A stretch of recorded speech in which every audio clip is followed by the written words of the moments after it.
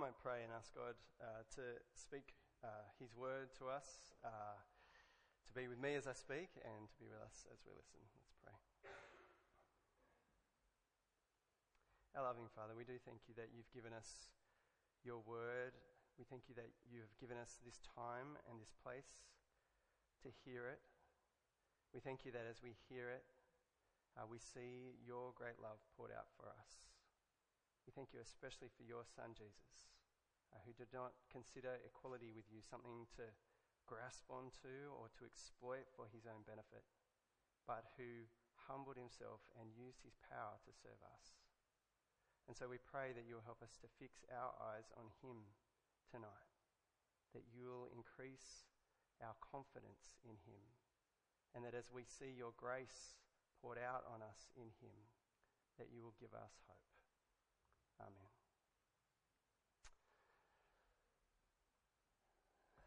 I don't know how your week has been, but sometimes we look around at the world and what we see grieves us. It shakes us up. I don't know what you were doing on Friday, but when I checked the newspaper on Friday, I just had that awful feeling seeing the news coming out of Christchurch in New Zealand. It was kind of a familiar sense. It sort of took me back to September 2001. That sense of kind of deep sadness mingled with disbelief at the state of humanity. And of course, it's only just sort of a week or two since George Pell his conviction rocked the world. We look around at the world, and sometimes, you know, we get this sense that there is sin lodged deep. You know, sometimes we just think, what has come over us? Maybe you can relate to that. It might be these kinds of events that you look at and see that kind of shake you up, these big events on the world stage. It might be a bit closer to home as you look at the dysfunction that we see in modern politics, or it might for you just be the kind of day-by-day argy-bargy, whether it's the kind of the selfish drivers on the road or the argy-bargy in the schoolyard, that makes you wonder, you know, aren't we supposed to be better than this? You know, is humanity just a lost cause? I think there are times like this when more than ever, you know, we need hope. For we can't afford to let our sadness slide into despair. And the Apostle Paul agrees. As he surveyed the world he lived in 2,000 years ago, he had just as many reasons to want to give up on humanity. As he looked around his world, he certainly saw sin lodged deep. And yet he also saw something that was deeper and truer and stronger that gave him a reason to hope. And that's his focus here in this section of Romans. Tonight we are continuing our series in Romans, looking at this letter that Paul wrote to those first Christians in the city of Rome. And through this chapter that we've been looking at over the last couple of weeks, Romans chapter 5, we've seen that Paul has been writing all about hope. And so far he's taken a very personal approach. He's talked about the hope that we have because God has poured out his love into our hearts. But now, here at the end of chapter 5, he kind of steps back and he wants to survey the wider scene. Now he wants to focus not just on our hope for our own salvation, but actually he wants to talk to us about his hope for the world. You know, this is all about where do we find hope when humanity seems like a lost cause? That's the question he's answering here at the end of chapter 5. And so what he's doing here is painting hope on a bigger canvas, a hope that's not just for our hearts, but which is stretched across the world. And as he does that all the way through this passage, you might have noticed as it was read, it's a pretty dense passage, actually, a little hard to penetrate. It kind of sounds a little bit like a riddle at points. One commentator said that it feels a little bit like Paul is just kind of writing too fast. It's kind of like he's just using one word where actually it would have been helpful if he'd used 4 or 5. You might have found that. But one thing you might have noticed as we read through that passage is that he sets up these contrasts all the way through between sin and grace, between despair and hope, between one man, Adam, and another man, Jesus. And so tonight, as we head into this passage, to kind of reflect that kind of contrast between one thing and the other, we're going to just have 2 points instead of the normal 3. If you're visiting tonight, don't worry, it's just like, this is just a shock for everyone. Okay, so this is what we're going to think about. We're going to think firstly about the despair of humanity. That's how Paul begins. And then we're going to think about the triumph of grace. If you have a Bible there, anywhere in sight, and there's a few floating around loose here. Oh, there's 2 on the floor under the pew. There's 2 on the front pew. It'd be helpful to have one to follow along with, because this really is a dense passage, and it might be quite helpful for you to see where I'm getting things from. So I encourage you to follow along. Let's dive in verse 12, Romans 5. Paul begins like this by pointing out the scope of our problem. He writes, "And therefore, just as sin came into the world through one man, and death came through sin, and so death spread to all because all have sinned." It's important here for us to just understand what he means when he talks about sin. We sometimes think that sin has to do with, is all about how we behave, as if sin is basically the wrong things we do, doing bad things. That might be how we define it to a little kid. But you get the sense here from Paul that sin is actually much more serious than that. The way he writes, it's almost as if sin is an invader. That sin has broken into God's good creation and corrupted it. That sin is distorting God's good design and disordering God's good relationships that he's established. And then it spreads. It starts with one man, but spreads to humanity almost like a virus. This is the picture of sin that he gives. One commentator, Beverly Gaventa, she just kind of picks up on this, and she explains it like this. Her quote's up on the screen. She says, in Romans, sin is sin, not a lowercase transgression, not even a human dispositional law in nature, but an uppercase power that enslaves humankind and stands over against God.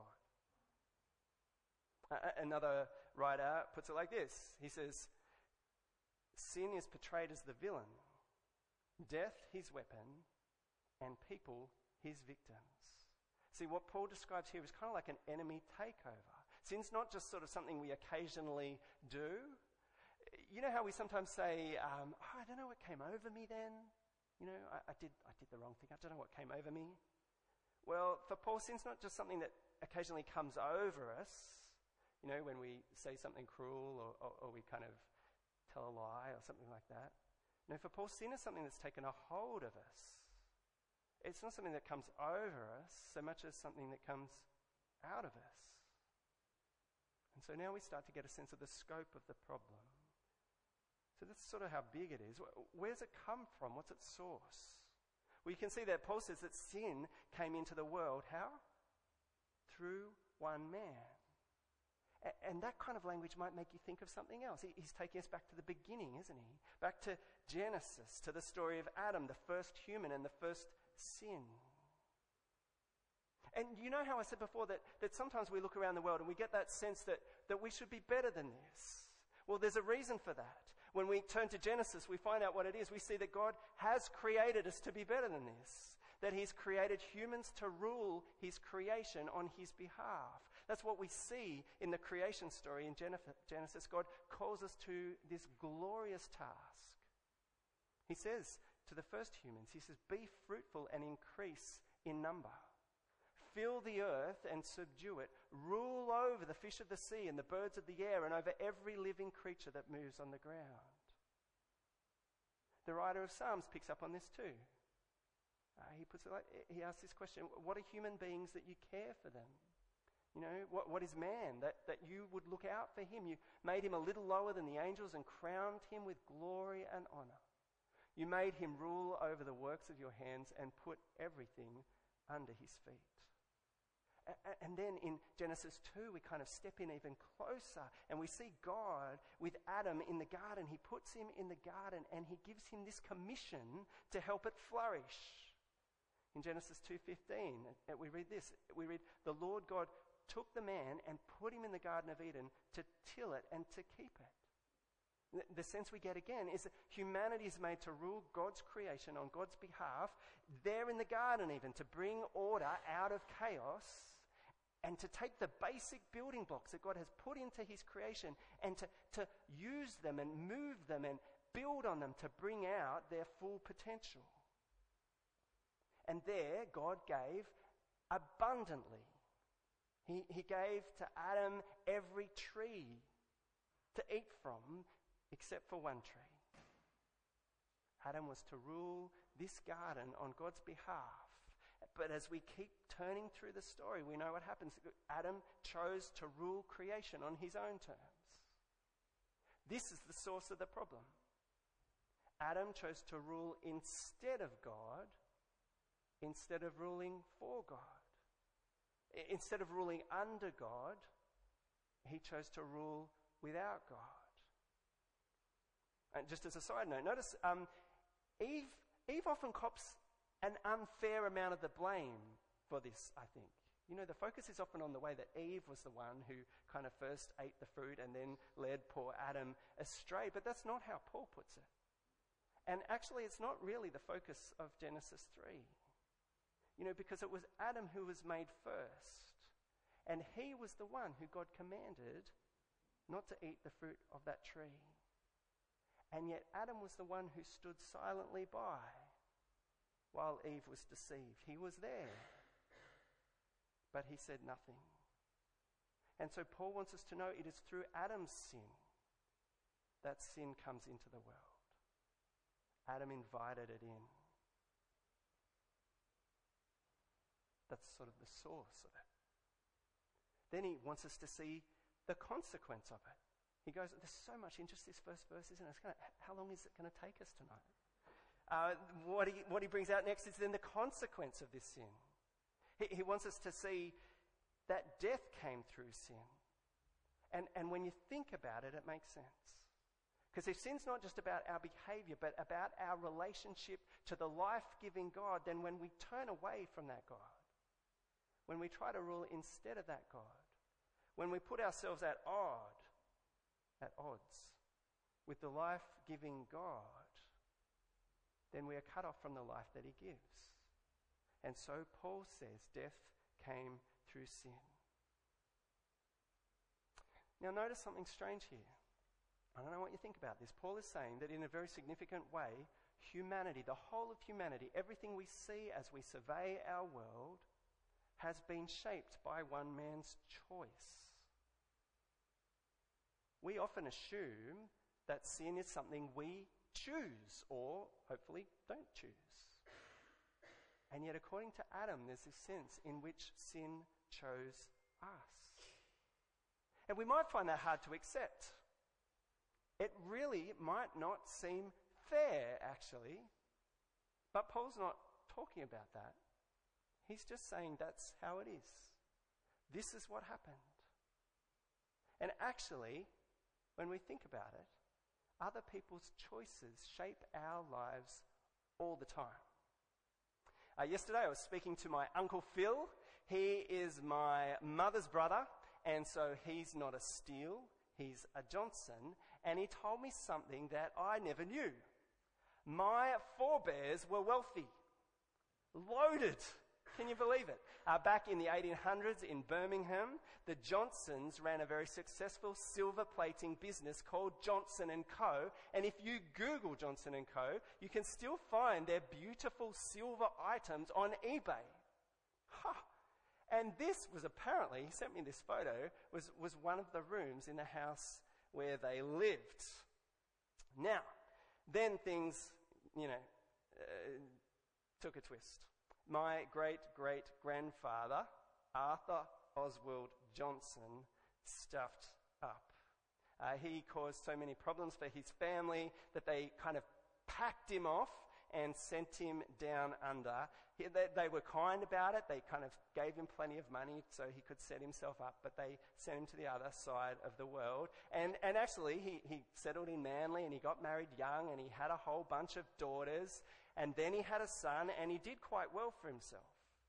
But then history seemed to repeat. We don't know exactly what went wrong, but we do know that Arthur disinherited his son, my great-grandfather. See, I could have been English,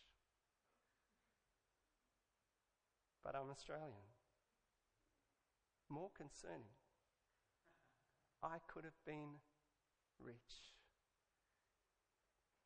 but I'm relatively, compared to that, poor. Flamen Arthur Oswald's choices have shaped my life and the lives of generations of Australian Johnsons who are still relatively poor. Paul is trying to say something similar about us and Adam. He's saying that Adam has passed on his inheritance to us, but more than that, he's passed on some of his family traits. There's a likeness, a resemblance that we see in every human being, that deep down we too resist God's rule. Yeah? It's a family thing. Like Adam, we want to rule instead of God, instead of ruling for God. And so this sin comes out of us. This is why, actually, we can't complain about Adam's choices, because our choices resemble his. And Paul puts it like this. He says, and so death spread to all because all have sinned. He's saying we're our own worst enemy. And yet one of the dangers we face when we despair at the state of the world is to start pointing fingers at someone else, to pass the buck, to lay the blame, as if the problem is only out there with them and not also in here with us. Do you see? We're actually a lot more like Adam and Eve than we realized. What did Adam say to God when God confronted him and asked, have you eaten the fruit that I told you not to eat? She made me do it. Exactly. Sam knows. This woman you put here with me. And what did Eve say when God confronted her? It was the serpent. But Paul wants us to see the true reality. He says death spread to all because all have sinned. You know, this is a really sad indictment on all humanity. He's saying we all follow in the footsteps of our ancestor. We all follow in the footsteps of Adam. We all reject God's rule and so are ruled by sin.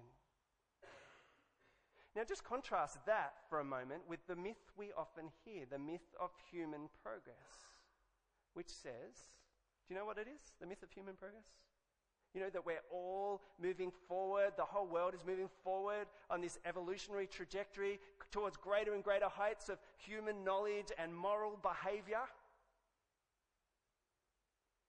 There's an atheist philosopher who says this myth is a delusion.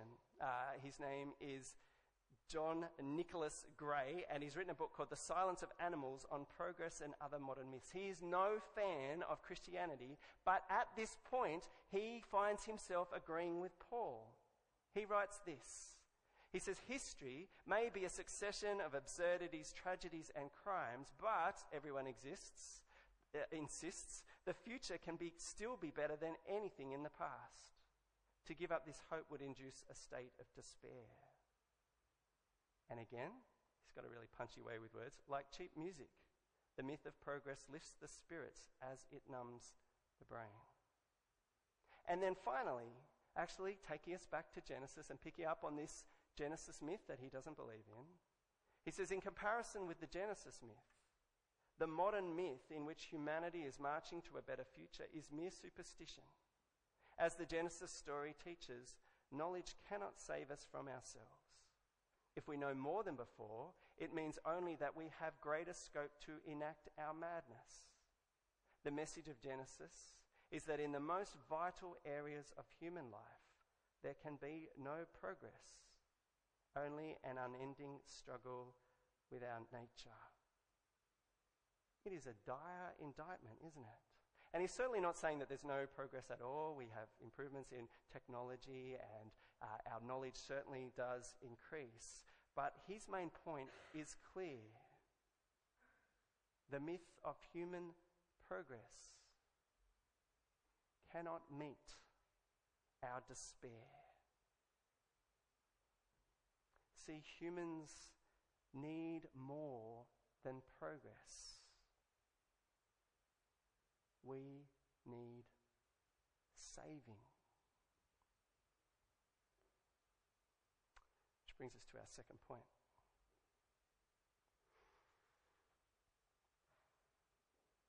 If verses 12 to 14 are all about the rule of sin and death over humanity, in verse 15, Paul's language suddenly shifts. See that? Have you got it there in front of you? What's that first word? Verse 15? But, yeah, it's one of the best words in the Bible. It always means there's a change coming. But the free gift is not like the trespass. See, this is a change. This is a reversal that screams possibilities of hope. Whereas in verses 12 to 14, sin entered the world and brought death. Now God enters the world with grace. And so Paul keeps using this language. Do you see how his language shifts in verses 15 to 17? These words like free gift and grace, he repeats them over and over, and he kind of contrasts them. He plays them off against sin and death. So what I want you to do is have a look at a Bible there somewhere around you or near you, or pretend to if you don't actually have one in front of you, just so I can't tell, and see if you can count how many times in verses 15 to 17 does Paul use the words free gift. There'll be a Mars bar, except for people who are here this morning. Free gift. Emily's been disqualified because her dad whispered the answer and he was 5. Ben Tillmans. Mars bar for you. I don't actually have one. Okay, well, let's call it quits. Free gift 5 times, and then have another look. What about the word grace?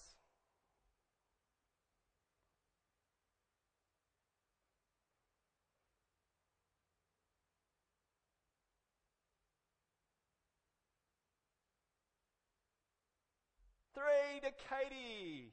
Did you get help? Yeah. Man. Oh, well, I don't need to give anyone Mars bars. 5 times free gift, 3 times grace, 8 times in total. And every time he uses them, do you see what he's doing? He's contrasting them with sin and death. And so what you have is this constant sense of sin being reversed by grace. See that as we read through? Paul seems to say the same thing over and over in just slightly different ways. And it's easy to get lost in the detail. But there's this pattern here of these contrasts and reversals. So you see it there in these if-then statements. See that? He keeps on saying things like, if this bad thing is true, then much more surely this good thing is true. So you see that in verse 15. For if the many died through one man's trespass, then much more surely has God's grace abounded. Verse 17 does the same thing. If, because of the one man's trespass, death ruled, then much more surely will those who receive God's grace rule on God's behalf. I'm kind of trying to summarize those verses a bit there, but Paul's key point is this. He's saying, time and time again, God's grace is our hope, because it has the power to break the link between sin and death. Sin deserves death, but God gives life for free. That's the point Paul's making. Sin deserves condemnation, but grace gives forgiveness. Sin leads to death, grace offers life. And so this is this picture of restoration. You can see it there in verse 17. In fact, it's more than reversal, actually. It's not just taking us back to the start. It's not just fixing the problem. It's actually recreating humanity to be more than we ever were. So verse 17, we find this humanity which tried to rule instead of God, now restored to rule on God's behalf. Instead of being ruled by death, Paul says, now they rule in life. And he wants us to see this is what human life is about. You weren't made to be ruled by sin. You weren't made to be ruled by death. You weren't made to be ruled by condemnation or to look around and survey the world and be, dragged down into despair. In fact, I think what Paul wants us to see, our problem, I think, sometimes is not just that we think too highly of ourselves. Our problem is often that we set our hopes too low. Paul's saying, no, you were made with glory to rule on God's behalf. And this is the hope that Jesus brings. This is why we can look around at the world and not despair. Paul says, where once sin came into the world through a man, now God has come into the world through a man. And the grace of that second man overcomes the sin of the first. Jesus is like, the new Adam, only he's infinitely better. He's like Adam 2.0 or something. He's the Adam who takes the bugs out of the system. He's the man who rules on God's behalf. And that's what we see wherever he goes. As we read through the story of Jesus' life, as we open up the Gospels, we see Jesus ruling on God's behalf. We see him always giving glory to his Father. We see him always listening to his Father. We see him always trusting in his Father. We see him always praying to his Father. He keeps on saying things like this. He keeps on saying, I have come to do my Father's will. Time and time again. And because his Father is the God who gives life, well, people are restored wherever Jesus goes. As he teaches the crowds of lost people, as he rebukes the religious hypocrites, as he heals the sick, and as he forgives sins, it's almost as if he's restoring the Garden of Eden wherever he goes. Everywhere he goes, we see his obedience is more powerful than our disobedience. And so this is the point Paul is making as he comes towards the end of this passage, and he starts to wrap things up. You can see it there in verse 19. He says, for just as by the one man's disobedience the many were made sinners, so by the one man's obedience many will be made righteous. He's saying this is what it boils down to. On one hand, we have Adam who disobeyed his heavenly Father, and if we follow in his footsteps, that makes us sinners. Not just people who occasionally sin, when something comes over us, but sinners. It's not just about our behavior, but our relationship with God. On the other hand, we have Jesus who obeyed his heavenly Father, and so who came into the world for us and was born as one of us. The Son of God who became a son of Adam. And so he was born into this world of Adam's sin. He was tempted to sin like we are, but never sinned. Instead, he gave his life for sinners to bring us back to God. And so that's what Paul is saying there. When he says the many will be made righteous. Again, he's not just talking about behavior. He's talking about our relationship with God. Do you see here, there's this contrast? It's as if Paul is laying out these two competing visions for humanity, and he's asking, which inheritance do you want? The one earned for humanity by Adam's choices, or the one that Jesus earned? It's no contest. When we look at Christchurch, or when we look at the sin in our own lives, When we wonder if humanity is a lost cause, on one hand, we can turn to Adam, whose choices lead us into sin and death as we follow in his footsteps, ruling instead of God. On the other hand, we can turn to Jesus, who walked into sin and death so that we could have life. See, this is why we can have certain hope when the world seems lost. It's because God never thought we were a lost cause. God didn't write us off. In fact, he gave his greatest treasure, his only Son.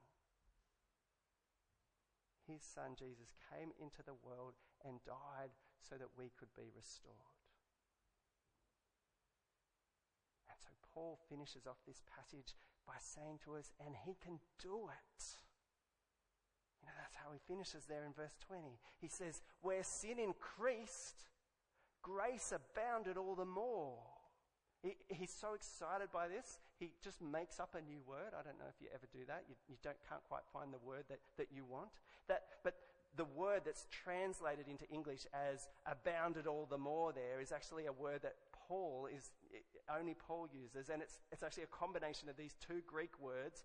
I don't really know how to say Greek. But anyway, it's something like this. Hupa perissuo. No one else. Paul's just inventing this, right? Hupa, super. Didn't know that was going to rhyme. Perissuo, abundant. And so what he's saying is this. He's saying that when, this is super abundant grace. When sin increases, grace overflows. He's saying humanity is ruled by sin and death in Adam, but in Christ, grace will win. Because no matter how big or how bad or how fast or how strong sin is, grace has this ability to turn sin's power back on itself. I don't know if you've ever thought about it like this, but Jesus' death on the cross is a little bit like a cosmic judo throw. You know how, I've never done martial arts, so I'm just pretending here. But you know how it works, right?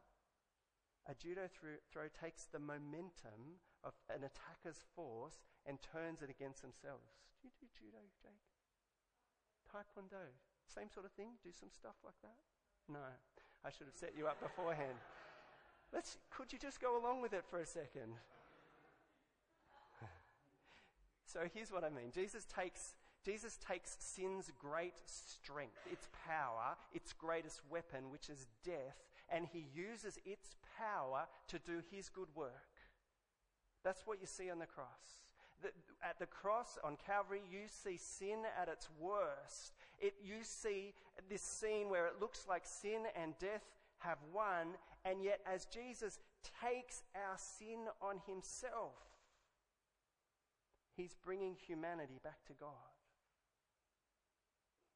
And this is why we don't despair. Because no matter how low sin sinks or how destructive it is, no matter how strong a hold it has on the world, no matter how much it increases, grace increases all the more. Grace outlasts, grace outplays, grace outsmarts, grace outloves sin. When we follow in Adam's footsteps, sin multiplies. When we trust in Jesus' grace, we see that grace superabounds. No matter how bad things get, grace will win. And so Paul's actually, in his letter in chapter 8, going to go on in much more detail to explore what this looks like when a world that's groaning under sin is redeemed and God's people are glorified. In chapter 8, we're actually not going to get to that in this sermon series. You're going to have to come back next year for that bit, or you could just go home tonight and read it.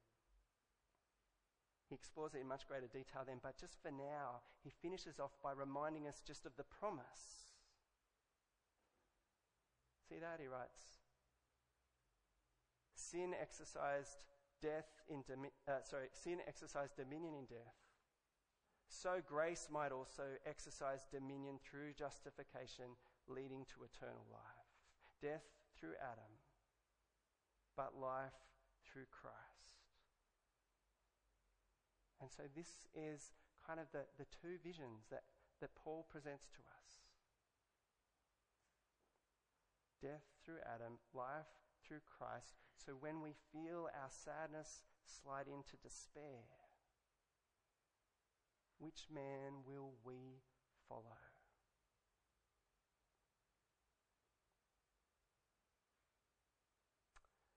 We have an opportunity now to express our answer to that question. We have an opportunity to dedicate our lives to the one whose grace brings hope. So let's stand and sing together.